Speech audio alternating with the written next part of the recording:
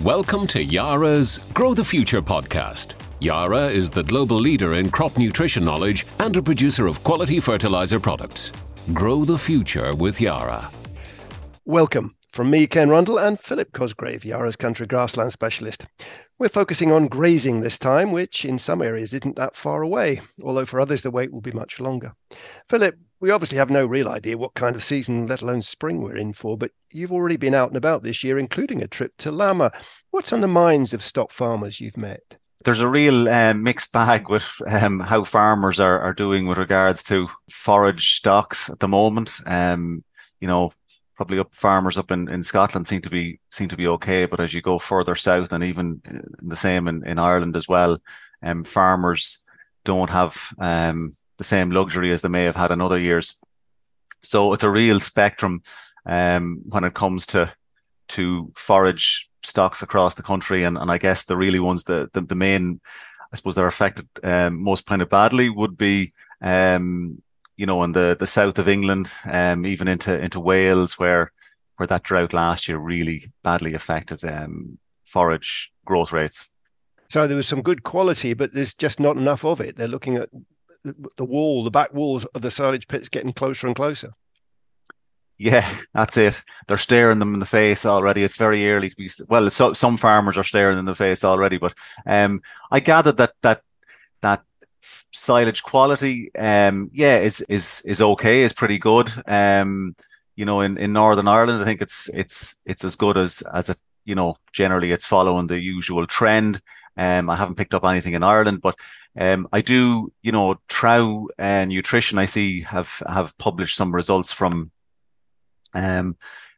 silage analysis that they've carried out from the 2022 crop, and they have seen a kind of a trend where there are kind of lower protein levels in silage. Now, whether that's as a result of farmers cutting silage that's a slight bit later, so that obviously there's more stem, or whether it's as a result of farmers maybe cutting back on nitrogen application rates, which would also affect protein levels, but we don't have that information yet. It could be a little bit of the two. So I suppose some folk in areas where they can at least think about it, they're looking to get the cattle out as quickly as possible onto grass. And that means, of course, getting it moving. There's no one-size-fits-all approach to this. Starting times it will vary according to local conditions up and down and across the country. But I suppose, as well as things like rainfall, soil temperature continues to be one of the main indicators.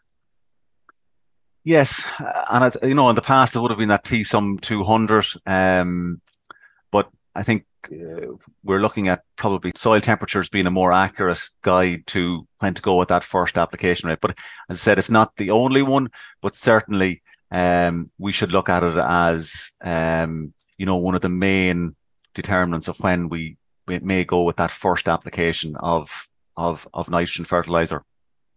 And I guess farmers this year, whether it's the beef and sheep farmers, whether it's your spring calving type dairy herds, or whether even if it's all year round where maybe lower yielders are going to be put out to grass, I think there'll be a real impetus there to get grass going early this spring, so that to reduce the requirement, get stock out to grass because of forage stocks the way they are. So, yeah, I guess important to point out that, delaying that first nitrogen application may not be the best thing, because we know that when the soil temperatures are correct and other soil conditions are there, and the weather forecast is good, that, an early application of nitrogen does spur perennial ryegrass into life and start growing earlier. Let's move on then to those application rates and times. There's been some interesting research work done recently in the Irish Republic.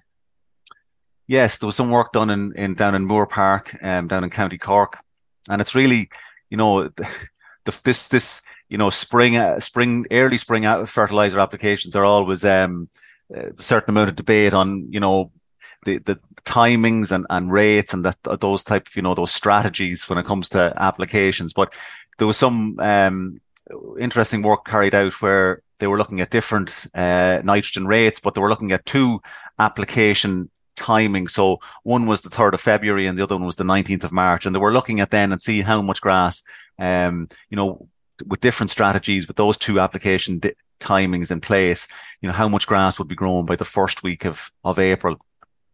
So they were using 3 application rates. They were using 90 kgs in total, 60 kgs and 30 kgs. So I suppose it's not surprising that the 90 kgs application rate yielded the highest. But I suppose when you kind of delve down deeper into it, I suppose if you looked at the nitrogen response, so the amount of kgs of dry matter of grass you grew for every kg of N, it was, and we'd normally see that it's basically the 30 kgs of N rate over those two application dates had the greatest return with regards to, for every kg of nitrogen applied, you got I think up to 27 kgs of grass dry matter back in return. But like everything, there's a happy medium, and it was found if you looked at between grass growth, response to the actual to those nitrogen applications, and splitting them between whether you went with, say, 60 kgs, 50-50, 30 kgs plus another 30 kgs, or whether you went, 0 in that first application and all in that second application date in March. It was found that 60 kgs divided up into 20 kgs in that February application and 40 in the March application gave you the best outcome with regards to nitrogen use efficiency, the amount of grass grown, but also the least amount of nitrate leached over that period as well. So you've mentioned specific dates there, but it's not so much the date. It's whether the conditions are right at the time. So farmers shouldn't necessarily start, if they were thinking about these new ideas, they shouldn't just think of the 3rd of Feb and the 19th of March. It's the spacing and it's the conditions at the time they've still got to take account of. Yeah, good thing to point out, Ken, in that for someone, if you moved up further north in Ireland, or whether it was if you're moving up into Northern England or into Scotland, yes. So I suppose that first application timing was corresponding to soil temperatures of 5 degrees Celsius, and also the other, soil wasn't waterlogged. There was a good weather forecast. So there were other things that would have been taken into account for that first application and that trial taking part happening on the 3rd of February. So, that's why the soil temperatures and looking at these other factors are important for a start date, and that will change depending on what part of the UK or Ireland you're in. But the basic principles are what, from what you've just told us, just in terms of bullet points? What are the basic principles as far as those applications are concerned? The main one is, I suppose, that early on in the when soils are reaching that 5 degrees Celsius, there isn't a huge amount. There is grass growth, but we don't need a huge amount of nitrogen at that time to spur grass growing. And I guess if we put excess nitrogen on at that time, there isn't the growth to actually utilize it. So that nitrogen then is prone to loss. So the thing is, we want a certain amount of it on. So we want a kind of a small application on of this 20 kgs. But then the second application, then as growing temperatures or growing conditions improve, then we know then that grass growth is going to increase also. So we can go on with a heavier application then. So it's this kind of being, I suppose, that our rates should take into account of the growing conditions at the time. But there's no point in putting it in missing out on that first application rate either, because then you're going to be losing out on valuable grass at a time when you're trying to get stock out to grass, maybe freshly calved cows, whether they're dairy cows or suckler cows, trying to get them out freshly lambed ewes. So it's very valuable, that grass. So it's important to get some nitrogen out early, but just be thinking of the actual rates, that we're not putting on too much. Are there any issues for those using slurry or any other organic top dressings, etc.? Yeah, well, pretty much slurry is a very good substitution for mineral nitrogen. So certainly, organic manures can effectively replace mineral nitrogen. So yes, if you've got, I suppose, but it depends on the amount of grass on your paddocks or in your fields at that time. That if paddocks that don't have a whole lot of grass on them, they're the ones to target with slurry. And also, we must remember that most of the value in slurry is contained in the phosphate and the potash content. So I wouldn't be putting on slurry on paddocks, that have good, P and K levels, soil fertility levels.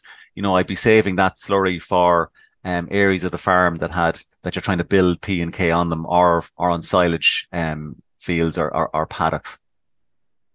As usual, all this depends on the weather, and we've said this several times, but it's still worth stressing. The message is don't be rushed. Certainly. Take your time. Don't be rushed. And I suppose it's important to have fertilizer in the yard ready to go, because we don't know what, as you mentioned earlier on, Ken, we don't know what the spring is going to bring us, but there's no point in going looking for fertilizer when you need it. You need to be, at least have the fertilizer that you're going to apply in that first application in the yard and ready for going, and with your spreader and settings all set up as well. So, yeah. I asked you to revise your bullet points, but let's go over the key messages from this edition, this podcast. What are they? Well, I think the first thing is that we need to be keeping an eye on soil conditions. We know that if we go that early application of N with the right soil conditions, right soil temperatures, can really boost grass growth in that early spring period. Use organic manures wisely. Don't just use them for their nitrogen content, but only use them where you also need the P and K fraction as well on paddocks. And I guess the last thing is to make sure that you have some fertilizer in your yard ready to go with that first fertilizer application. Philip Cosgrave, thanks very much. And I understand we'll speak again in about a month's time when we're going to look at nutrition for first cut silage. Is that right? Yeah. I look forward to that. But before then, we'll get the advice from the arable sector. So join me, Ken Rundle, in a couple of weeks' time. Speak to you then. Thanks for listening to Yara's Grow the Future podcast. For more information, visit yara.co.uk or yara.ie.